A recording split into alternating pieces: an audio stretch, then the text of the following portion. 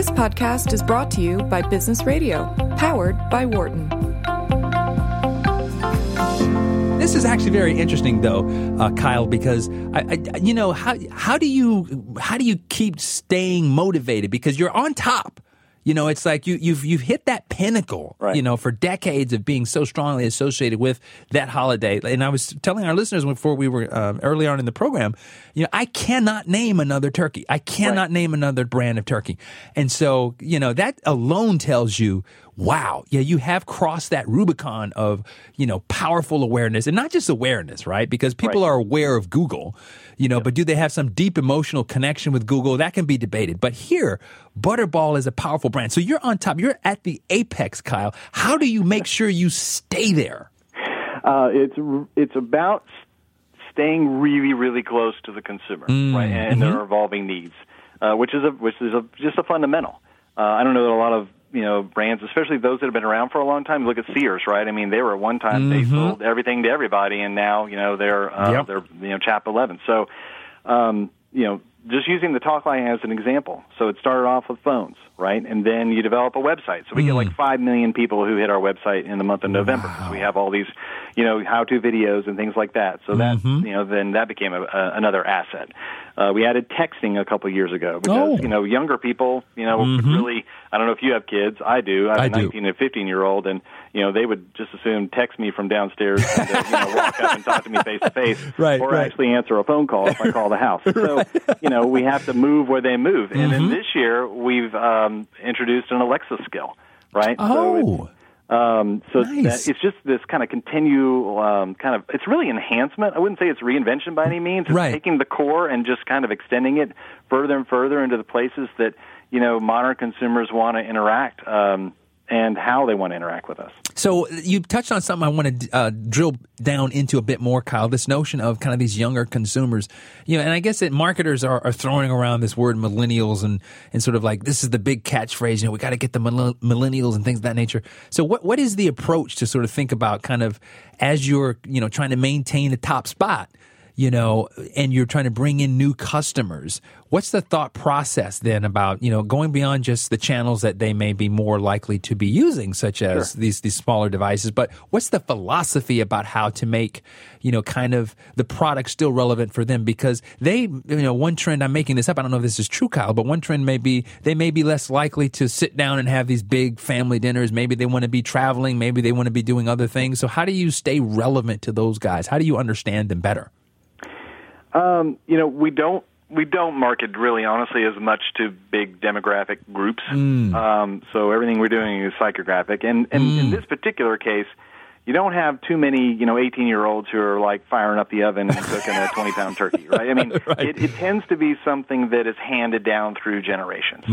So there's a built-in kind of bonus for Butterball, right? Is that most people, like you say, I can't name another brand, right? So when they say like, oh, I'm gonna, I just can't do it anymore, right? I've downsized my house, or I'm just kind of ill. I really can't just manage it all anymore. My parents are in their mid-70s, and it's just a little bit harder for them to, put a giant meal together. So we took it over. Of course, now we're for Butterball, so that was a pretty obvious choice. But so there's that aspect of it, which is just being passed down through generations. The other is really just to go to our strength. I mean, our strength is that we are more than the best product you can possibly buy, prepare, and serve for the holiday. We are there to help you for your very first time, right, in a way that no other brand and actually very few companies are prepared to do.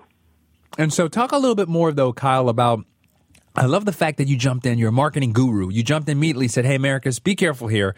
We don't focus that much on these broad categories of demographics, and I agree with that. I often sort of say, like, I'm not even sure I understand why the word millennials has any meaning, because if you're talking about, looking at 20, 25-year-olds to 35, 40-year-olds and trying to put them into one bucket, that almost is insane in and of itself. Right. But I like the pushback there, Kyle, because what you're saying is like we don't pay attention to arbitrary things that may have zero correlation about how people might feel about our product. We pay attention to the psychographics. Can you sort of unpack some of that logic in terms of how you think about psychographics in the protein world? Sure. I hate to get too marketing geekazoid on you here, but we pay an incredible amount of attention to insights.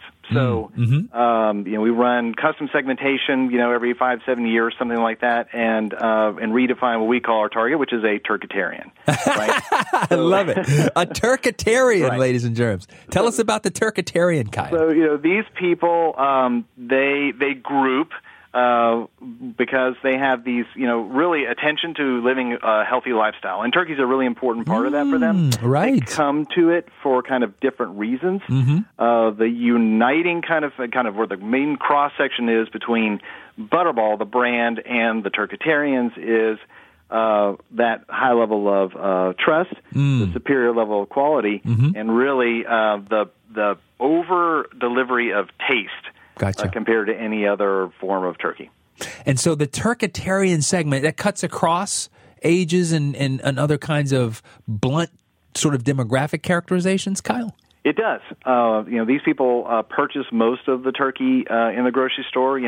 We're much more than just a holiday brand. I mean, it's at the kind of center of our equity. But we actually sell more products for everyday use than we do whole turkeys nowadays in grocery stores. So everything from fresh ground turkey, smoked sausage, turkey bacon, turkey breakfast sausage, turkey in the deli department, right, where you go and ask for, slice me a half pound of this or that. So we're really, that's another part of our kind of growth plan is to say, great, we're going to continue to own the holiday, but, we can, leverage this kind of brand love and the superior trust and taste dimension across all these other forms targeting turkitarians. Turkitarians, I just love that phrase, Kyle. A turkitarian. There's got to be, everybody's family has a turkitarian, that's for sure, right? Well, it has to be because every 33% of all the turkeys that are being sold out there are Butterball turkeys, right? So we know that they're out there. But I'll build on this point though, because there's a huge space in terms of what you mentioned, and we've got probably about 2 minutes left here with respect to the holidays, a big crunch time, boom, you blow up then. But how do you kind of keep continuing the relevancy throughout the rest of the year, Kyle, to make sure that momentum, kind of nicely sort of folds you into those holiday seasons?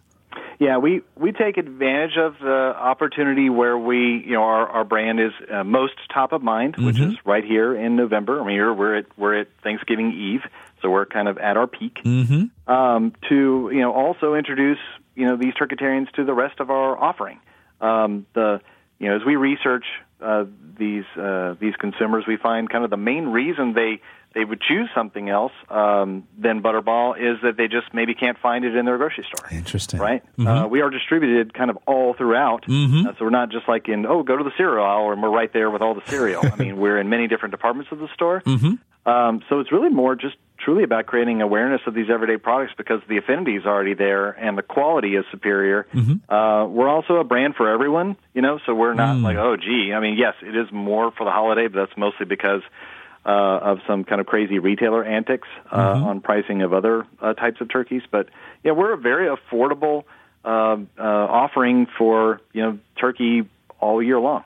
Very, very cool. We got about a minute left. I want to ask you, Kyle, what do you see on the horizon in terms of key things that you and colleagues are paying attention to in this space that are going to be impactful and important to kind of make sure you have consideration of in terms of your planning for years to come? Sure. We're really right place, right time. Protein is really at the center of many consumers' diets as they're trying to kind of get more and more of it in there and figuring out how to do it, right, in a kind of healthy, versatile way. And here we are, Butterball, right? So we stand in front of them with this, giant portfolio of products that they can, use in incredibly interesting ways that perfectly serves this need they have to live a very healthy lifestyle that doesn't, sacrifice, quality or taste, or they have to try to kind of bury it somewhere so that their family doesn't notice they're using it. And are there any competitive pressures out there that you're paying attention to as well, or is everything looking sort of rosy? If you kind of scan the landscape of articles and such, you say like, oh wow, here comes all this Beyond Meat and things like that, right? Lab grown or some kind of.